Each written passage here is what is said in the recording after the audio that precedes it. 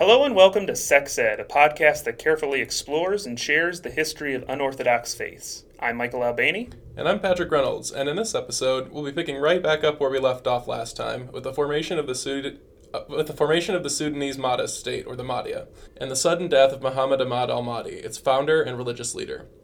If you haven't already, we definitely recommend that you listen to episode 14 before listening to this one, because it provides some important background information and the context of what we'll be talking about today. Before we begin, though, we want to take a brief moment to mention something new. We've launched a Patreon campaign. Patreon is a crowdfunding platform that allows people to contribute as little as $1 a month to content creators whose work they enjoy. You can donate as much as you're able each month, and you can terminate your patronage at any time. As a way of thanking all those who decide to financially support our show, we've set up several rewards. So if you want to help us make more episodes of Sex Ed and Sextra Credit, head on over to patreon.com/sexed and check them out. With all that said, let's move right on to today's topic. On June 22, 1885, Muhammad Ahmad al-Mahdi succumbed to an unknown illness, most likely malaria or typhus, and died. As might be expected, the Mahdi's sudden passing was met with widespread mourning from Muslims across the Sudan. Thousands of grieving Ansar gathered in the city of Omdurman, where the Mahdi had settled, and wept as they covered his body by ritualistically tossing handfuls of soil into his grave. For members of the Mahdi's inner circle, though, the mourning period was short-lived. They needed to quickly name a new ruler of the Mahdi state. Several senior officials, along with the Ashraf, the Mahdi's kinsmen, convened a council with the three caliphs, the men Muhammad Ahmad had appointed to lead his armies and eventually succeed him. Khalifa Alid Wadhilu commanded the Mahdiya's Green Flag Regiment, which was made up of some of the Mahdi's most pious followers. Khalifa Ali was himself a pietist, someone who sincerely believed that Muhammad Ahmad was a divinely guided one, so he had no strong desire to supplant him.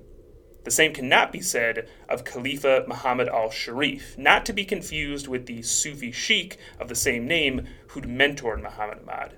This Muhammad al-Sharif was an Ashraf, a blood relative of the Mahdi, who claimed to be directly descended from the Prophet Muhammad. With strong support from fellow Ashraf and the Mahdiya's Red Flag Regiment, Muhammad al-Sharif considered a new leadership position all but secure. In the end, though, control of the Mahdi state went to Khalifa Abdullahi, whom the Mahdi had named as his true successor shortly before his death, by proclaiming, quote, "The Khalifa is of me, and I am of him. Follow him in every matter." According to one chronicler, as the Ashraf forcibly lobbied for Muhammad al-Sharif to succeed the Mahdi, quote, "The people began to argue, and Khalifa Abdullahi was silent, saying nothing but listening and observing. Then a representative of the Falata tribe stood up and took Khalifa Abdullahi by the hand and said, 'We swear allegiance, O Khalifa of the Mahdi.' In addition, the patriarch of the Ashraf rose and took the sword and turban of the Mahdi, presented them to Khalifa Abdullahi, and said to him, 'We hereby give allegiance.' After him, Khalifa Ali Wadhilu came forward and took the oath of allegiance. At the very end, some of the Ashraf came forward and took the oath of allegiance. Finally, Khalifa Muhammad al-Sharif came forward and took the oath." End quote. As repetitive as that account may have sounded, the order of people who pledged their allegiance to Khalifa Abdullahi is important. It was only at the very end, when they had no other allies standing by them, that Muhammad al-Sharif and many of the Ashraf finally submitted, foreshadowing many years of conflict to follow. For the moment, however, Khalifa Abdullahi was the undisputed ruler of the Mahdi state. But who exactly was Khalifa Abdullahi? Khalifa Abdullahi was born Abdullah ibn Muhammad al-Taishi, sometime around 1846, to a family in the Taishi branch of the Bakkara or Baggara nomads. In our research, we've seen both pronunciations, Bakkara and Baggara. His father, Muhammad Karar, was a revered Sufi sheikh who belonged to the same Samaniya order that Muhammad Ahmad would eventually join. While his position was prominent enough to earn him considerable respect, Muhammad Karar was also famous because he practiced divination and could supposedly see into the future. The Taisha considered him an invaluable asset, and they consulted him before going out on raids, only proceeding if he foresaw a favorable future for them.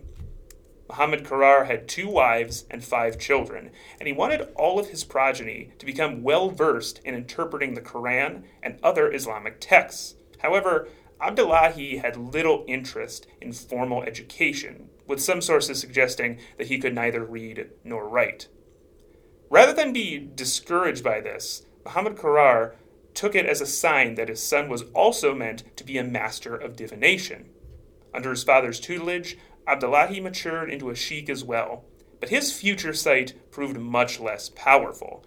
When another branch of the Baggara called for a clairvoyant to aid them in their war against a ruthless slave trader, Abdullahi failed to lead them to victory. Devastated by this, he decided to accompany his father on a pilgrimage to Mecca, but Muhammad Qurar died on the journey. Now deprived of even his father's guidance, Abdullahi resolved to search for someone new to follow, the legendary Mahdi. While traveling through the Nile Valley, Abdullahi heard about Muhammad Ahmad and the pious community that he'd established on Abba Island. Thinking it'd be worth investigating, he made the trek there, and when he laid his eyes on the self-proclaimed Mahdi for the first time, he reportedly fainted and remained unconscious for almost an hour. When he awoke, he looked around and happened to see Muhammad Ahmad again, at which point he passed out for a second time. Finally, Abdullahi managed to wake up and maintain some degree of composure and bowed to Muhammad Ahmad, kissed his hand, and pledged eternal allegiance to him. Now, while Abdullahi may have embellished some elements when he later recalled that encounter, it's undeniable that something about him endeared him to the Mahdi. As we briefly discussed in our previous episode, Abdullahi rose rapidly through the ranks of the Mahdist movement, basically becoming the Mahdi's right-hand man. One explanation for how this could have happened can be found in the African Islamic concept of Baraka. Baraka, as one scholar defines it, is a benign force of divine origin which bestows physical superabundance and prosperity and psychological happiness. In other words, it's an innate quality, akin to charisma. In the African Islamic tradition, few individuals possess it in great quantities. The Prophet Muhammad could definitely be seen as someone imbued with Baraka, and his charisma is part of what made him such an effective leader. Likewise, the Ansar saw Baraka in the Mahdi. In most cases, Baraka is thought to be transmitted along family lines, which is part of the reason why Muhammad al-Sharif considered himself the Mahdi's natural successor. Surely as a member of the Mahdi's family, he would be just as charismatic and capable of leading the new caliphate. Nevertheless, Abdullahi demonstrated that he could also be quite charismatic, especially since he was able to convince a large group of his Baggara kinsmen to join the Mahdist movement under the banner of the Black Flag Regiment. Abdullahi also shared an incredibly close connection with the Mahdi that he said endured even after death. Shortly after Muhammad Ahmad was buried, Abdullahi said, quote, "I saw while in a state between sleep and consciousness a hand of brilliant light stretching forth toward me from the heavens. This hand took my hand, and I pledged my allegiance to the strengthening of the religion. And you all know that the divine assistance in which God provided his Mahdi continues and did not end with the Mahdi's call to the next world. The sword of victory is in the hand of the servant of God, which was given to me by the Mahdi in accordance with the prophetic presence." End quote. Much like how Muhammad Ahmad claimed to communicate with the Prophet Muhammad, Abdullahi alleged that he interacted spiritually with the Mahdi, proving incontrovertibly that he should inherit sovereignty over the Mahdist state. In the days following Muhammad Ahmad's funeral, Abdullahi did everything he could to emphasize his similarity to the departed Mahdi. He even searched for the Mahdi's treasured silver ring, but the Mahdi's wives took both it and his sword and presented them to Muhammad al-Sharif, offering their loyalty to the Ashraf. Nevertheless, Khalifa Abdullahi's charisma, along with Muhammad Ahmad's deathbed endorsement, ultimately put him in position to assume the new title Khalifat al-Mahdi, meaning the successor of the Mahdi. As the new ruler of the Mahdiya, Khalifa Abdullahi's first order of business was to survey the present state of the nation. He began by examining the Bayat al-Mal, the Mahdist state's public treasury that was mostly filled with spoils from the recent war with Egypt, along with tithes, alms, taxes, and fines collected for minor crimes like drinking and smoking. Before he died, the Mahdi appointed Ahmad Suleiman as the first commissioner of the treasury. But when the Caliph scrutinized his department's records, he noticed he wasn't keeping precise figures on expenditures. He quickly ordered a search of Ahmad Suleiman's home, where authorities discovered he'd been hoarding gold not stamped by the treasury. Khalifa Abdullahi removed Ahmad Suleiman from office and had him imprisoned, replacing him with Ibrahim Wad Adlan, a merchant who he hoped would be more obedient. Then, he proceeded to appoint judges and other public officials, either related to him or associated with the Baggara. He named his half-brother Yaqub to the command of the Black Flag Regiment and gave his eldest son, Uthman, the title Sheikh al-Din, or Elder of the Faith. Growing concerned at their loss of power and influence, the Ashraf contacted Muhammad Khalid, the governor in Darfur, who also happened to be one of the Mahdi's cousins. They wanted his troops to march on Omdurman and depose Khalifa Abdullahi, but the Black Flag Regiment intercepted the invading army in the town of Bara and arrested Muhammad Khalid. In May of 1886, Khalifa Abdullahi confronted Khalifa Ali and Khalifa Sharif, requesting that they surrender control of their regiments to Yaqub. Ali Wad Hilu gladly gave up his command, but Muhammad al-Sharif did so only grudgingly. To further consolidate his power, Khalifa Abdullahi ordered an evacuation of the former Sudanese capital of Khartoum. In September 1886, he declared that all of its inhabitants, including the Ashraf, should immediately move to the Sudan's new capital city, Omdurman. Wanting to fulfill his departed mentor's goal of separating completely from the Turkiya, Khalifa Abdullahi determined that Khartoum was a place of unredeemable infidelity. He planned to transform Omdurman into a city worthy of the title Asimat al-Islam, or the capital of Islam. To do this, he initiated the building of several structures, the most important being the Mahdi's tomb. Construction began on November 7, 1888, with a ceremony in which approximately 30,000 Ansar gathered near the banks of the Nile River.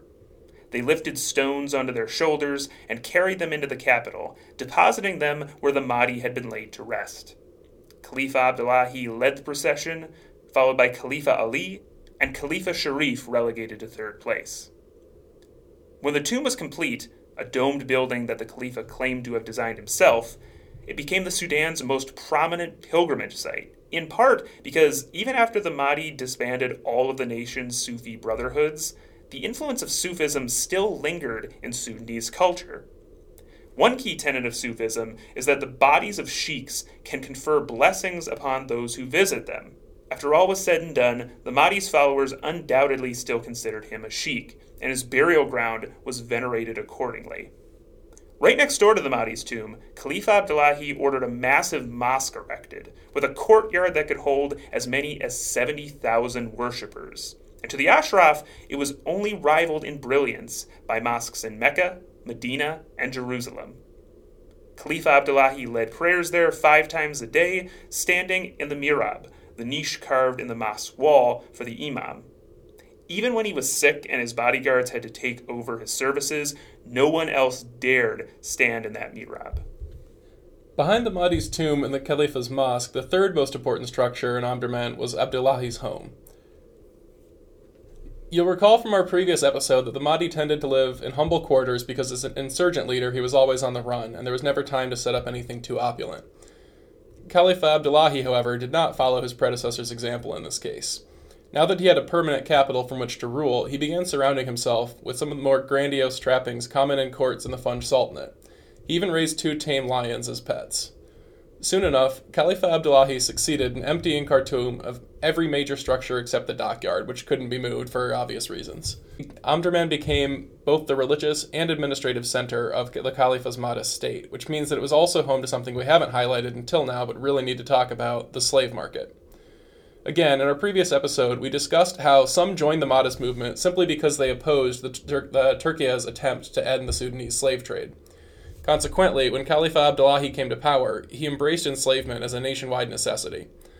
The Mahdiya put enslaved people to work in productive labor and even used them as living currency, but those who were captured in battle were predominantly used as jihadiya, enslaved soldiers. The slave market was attached to the Bayat al-Mal, and we have some fairly detailed descriptions of it, courtesy of European prisoners of war who wrote about their experience in the Mahdist state.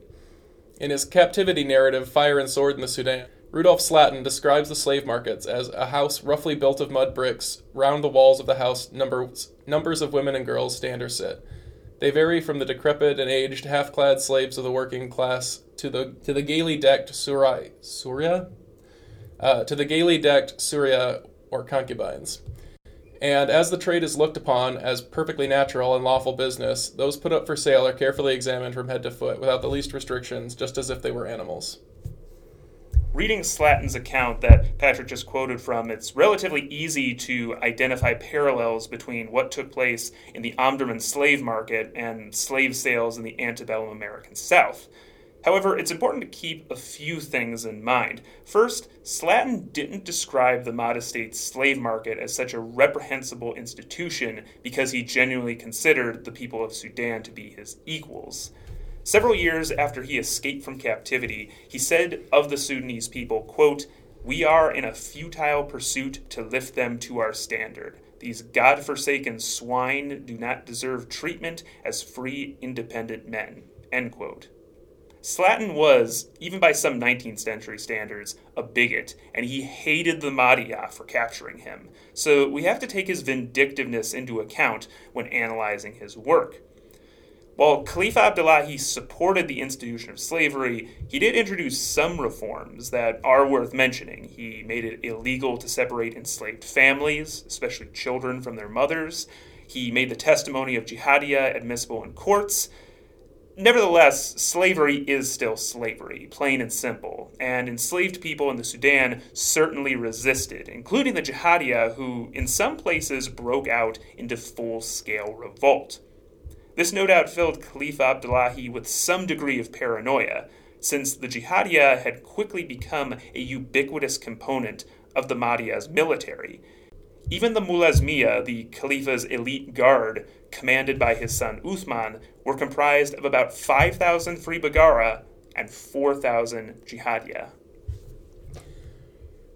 Even with some isolated slave uprisings, by 1887, Khalifa Abdullahi felt confident enough to begin realizing Muhammad Ahmad's ultimate ambition, exporting the Mahdist movement to other parts of the world.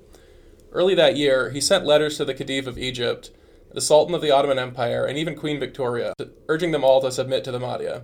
In his letter to the British monarch, he said, "I am summoning you to Islam, and if you embrace Islam and testify that there is no God save God, and that Muhammad is the messenger of God, and if you follow the Mahdi, and obey my commands, I will receive you and announce the glad tidings that you have been saved from eternal punishment and damnation, and your mind will be at rest." End quote. Meanwhile, Khalifa Abdullahi planned to invade Ethiopia, Sudan's neighbor to the southeast. For decades, the border separating Ethiopia and the Sudan had been in question, with tensions compounded by policies of Ethiopia's new emperor, Johannes IV. Johannes IV was a devout Christian, and when he rose to power, he promised to expunge all heretical Christian sects, along with pagans, Jews, and Muslims from his empire. By 1880, he claimed to have successfully converted 20,000 pagans, 50,000 Muslims, and over 500,000 practitioners of indigenous religions to Christianity. In addition to seeing it as an ideological adversary, the Mahdiyah also didn't appreciate Ethiopia's stance during the Mahdist Revolution. In 1884, Johannes signed the Hewitt Treaty with Great Britain, agreeing to aid Egyptian officials fleeing from the Sudan. Thus, the Mahdist state's invasion began in 1888 with raids on several key cities, including the ancient capital of Gondar, which is sometimes called the Camelot of Africa. Still, the conflict reached its climax after only a year. On March 9, 1889, Johannes attacked the Ansar camp, waiting in the border town of Galabat. While it initially looked like the Ethiopians had the upper hand, Johannes was struck down by a bullet, and his army fell into disorder. The Mahdist forces prevailed and captured a small fortune in war spoils, shipping them back to Omdurman along with Johannes' body. For the moment, the Mahdiyah's southern enemies were subdued, but Khalifa Abdullahi couldn't claim Ethiopia for himself. After Emperor Johannes died in battle, one of his rivals took over the throne by allying with Italy. Now you may be wondering how Italy of all countries dropped into our story, but don't worry, that'll become clear soon enough. Besides Ethiopia, Khalifa Abdullahi considered his most pressing target to be Egypt. While the Egyptians and their Ottoman patrons were no longer in control of the Sudan, the Khalifa still believed that they practiced a degenerate form of Islam, and it was up to the Mahdiyah to set them back on the correct path. However, just as a successful push into Ethiopia represented the Mahdi state's greatest military victory, the Egyptian campaign became one of its most devastating military defeats, and a number of factors explain why. First, in March 1888, Khalifa Abdullahi ordered all of the Baggara nomads to move from their ancestral homelands in Darfur to the capital city of Omdurman. The Baggara were one of the major sources of the Khalifa's authority, and he wanted them closer to him at all times. Moreover, Darfur had become a hotbed of insurrection in the late 1880s, culminating with the rise of a miracle worker named Abu Jamaiza. Abu Jamaiza was actually the second self-proclaimed messianic figure to emerge since the Mahdi's death, the first being a man embedded in the Mahdi's Ethiopian camps who asserted that he was the prophet Jesus, fulfilling the prophecy of the Hadiths by returning after the Mahdi. Understandably, that man was quickly silenced, but Abu Jamaiza endured in Darfur for almost 2 years, until February 1889, when he died of smallpox and his anti-Mahdist movement died with him. Meanwhile, Khalifa Abdullahi's decision to migrate the Baggara into Omdurman couldn't have come at a worse time. In 1888, rains failed, creating crop shortages across the Sudan. In Omdurman, Khalifa Abdullahi made feeding the Baggara a top priority, and he directed Ibrahim Wad Adlan, the commissioner of the treasury, to do so by any means necessary. Despite these orders, Wad Adlan refused to make other districts bear the burden of satiating the Baggara's hunger, leading to his removal from office and eventual execution. Along with famine and internal unrest, another factor that hindered the Mahdist state's chances of overtaking Egypt was Great Britain. The death of imperial icon Charles Chinese Gordon at the hands of the Mahdist forces had shocked the nation and toppled the liberal administration of Prime Minister William Gladstone. In Egypt, a new British administrator named Evelyn Baring dismantled the army so that he could rebuild it from the ground up, with training from British officers and an ample supply of these state-of-the-art Maxim guns. The farthest that the Mahdist state managed to penetrate into Egypt was the village of Tushki, where on August 3rd, 1889, its armies were utterly crushed. The Battle of Tushki marked the end of what can be considered the Mahdiya's militant phase. After such a decisive defeat, Khalifa Abdullahi decided to dedicate himself primarily to domestic affairs. But first he would have to contend with one more conflict. In November of 1891, practically all of the Khalifa's enemies, Khalifa Sharif, the Ashraf, even the disgraced treasurer Ahmad Suleiman, joined forces and staged a coup. The revolt took the form of a gunfight in the streets of Omdurman between the Mullah Zamaya, based in the Khalifa's home, and the rebels holed up in the Mahdi's tomb. Standing between them was Khalifa Ali, who feared that if the Baggara were somehow provoked, they would end up destroying everything. By the end of the month, he managed to bring Khalifa Abdullahi and Khalifa Sharif together to negotiating a ceasefire. Amazingly, Khalifa Abdullahi agreed to pardon everybody who'd participated in the attempted coup, and even pledged to pay a sizable pension to the Ashraf. After only a few weeks, though, he went back on his word.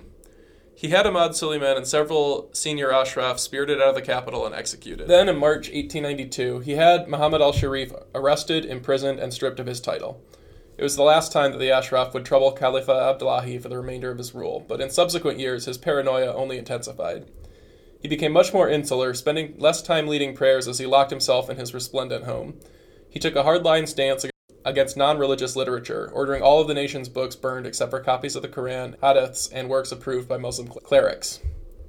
One work that the Khalifa especially wanted incinerated was an embroidered text whose title translates to the embroidery inscription with the good news of the slaying of Yohannes, king of the Ethiopians. Although this work depicted Khalifa Abdullahi as a captivating leader and a valiant defender of the faith, he feared that if Yohannes' successors found out about it, it would reignite their border war.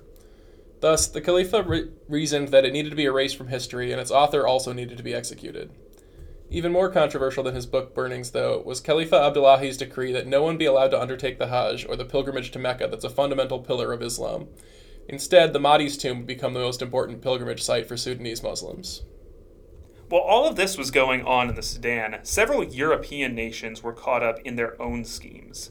Remember how we mentioned that Italy secured a foothold in Ethiopia after the death of Johannes IV?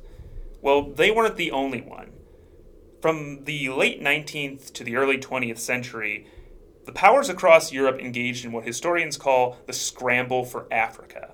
Yes, Europeans had been establishing small settlements in Africa for centuries, but in 1884, representatives from 14 nations met at the Conference of Berlin to formally carve up the entire continent. Great Britain's imperial strategy is perhaps best summarized by the political cartoon The Rhodes Colossus, an image depicting British colonialist and De Beers Company founder Cecil Rhodes straddling Africa with one foot on the Cape of Good Hope and the other on Cairo, a telegraph wire connecting the two.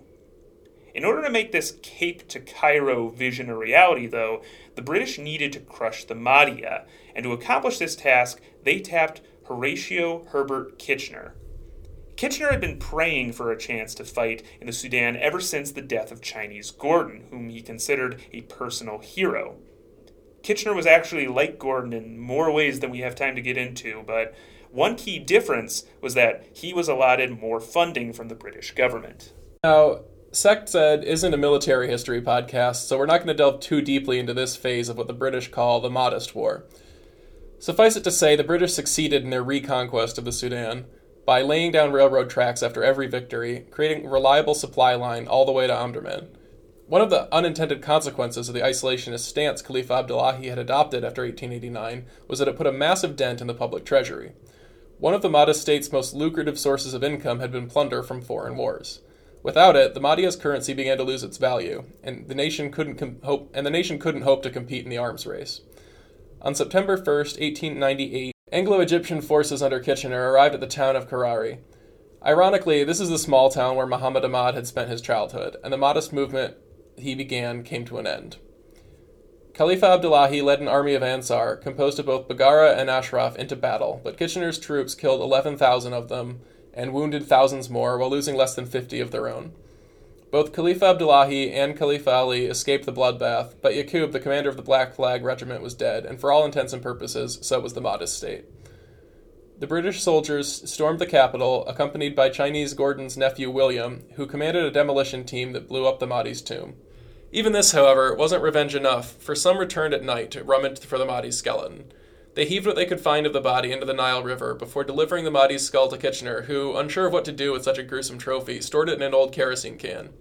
News of this stirred public outcry in Great Britain, and even Queen Victoria disapproved of.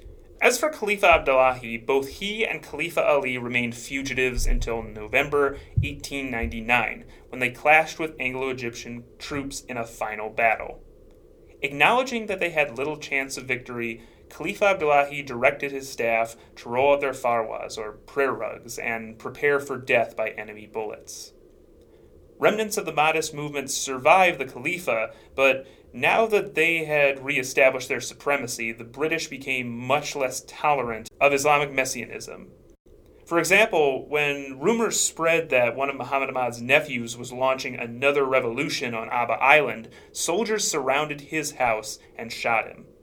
With the Mahdiya no more, Great Britain and Egypt ruled the Sudan jointly as an Anglo-Egyptian condominium. And if you'd like to learn more about how condominium governments work, you can revisit our episode on John Frum, in which we discussed an Anglo-French condominium on Tana. While the Mahdist War dismantled the Sudan's theocratic Islamic State, it bolstered the careers of many British soldiers. Kitchener weathered the scandal of the Mahdi's skull and eventually became Great Britain's Secretary of War during World War I. Even if you don't recognize his name, you no doubt recognize his face from his Lord Kitchener Wants You recruitment posters that inspired everything from the designs of Uncle Sam to Big Brother.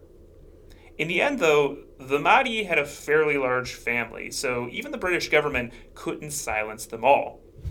In the 1960s, Muhammad Ahmad's grandson, Sidak al-Mahdi, entered Sudanese politics and was elected prime minister twice. He's still alive today, and he leads a group that still believes Muhammad Ahmad was a divinely guided one, and they still call themselves Ansar. And with that, we finally reached the end of our story, so are there any loose ends that we want to tie up? I don't know, I just think one thing I noticed is just the role of disease in all of this, how many huge twists there were. Yeah, Abu Jamaiza got smallpox and he's gone. The Mahdi was could have gone on for a bit longer as head of the state that he created, especially as head of this sect, and then he dies from some disease. Strain through this, even though it's not necessarily religious.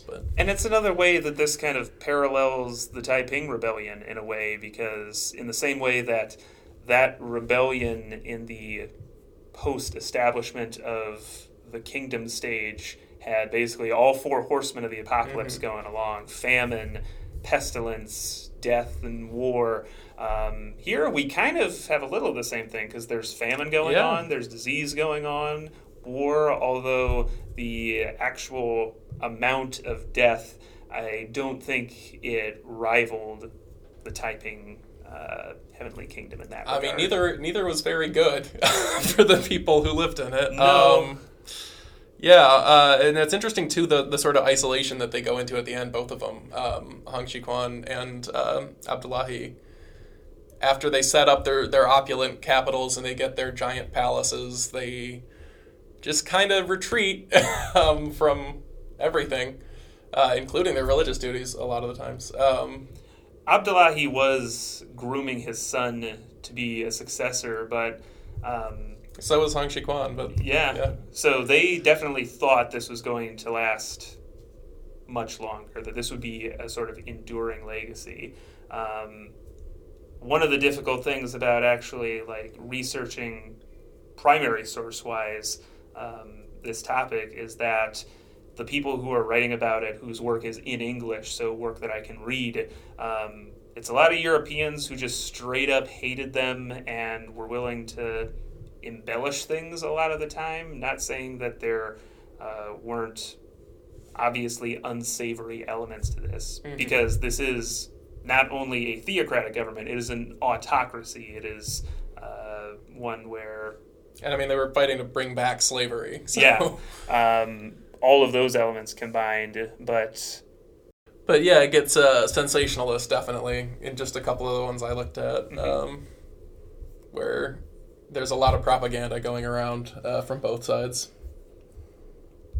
That's another compelling point here, is the role of propaganda, because in The Rise of the Mahdi, you have the British trying to spread propaganda against him. When Khalifa comes into power, he spreads propaganda himself. There's this whole spread of information that I think is one thing that distinguishes this. The Khalifa had his own printing press in the capital, so that's where they're printing off a lot of things and distributing them widely.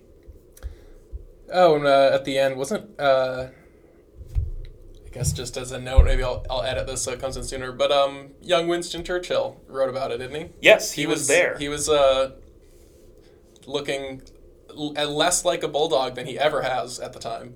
Well, that's one of the things that I didn't add because I was trying to get as far away from military history as necessary. There's definitely points where you have to talk about the military element because the conflict of Sudan and Ethiopia, that's important theocratically, religiously.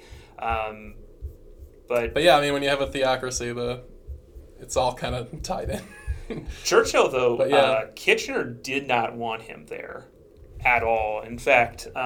he's just like a spoiled rich kid. He just wanted glory and make himself look cool. Basically, Kitchener, even though Churchill was in the military, he saw through what Churchill was doing. Basically, he figured that if Churchill was there, he would not only survive the conflict, but he would then write about it and maybe even write negatively about his superiors, basically to raise his own reputation and parlay that into a political career, which he does. That's exactly what he does. Yeah. That's quite astute of him. and in the end, basically, he gets some favors, talks to his mom, who gets talks with the Queen, and eventually they tell Kitchener, you just have to take this guy.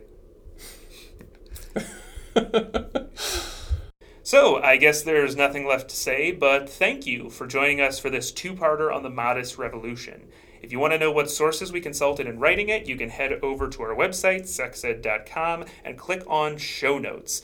You can also keep up to date with news about our next episode and every episode in the future by following us on Facebook and Twitter, both at SexEd.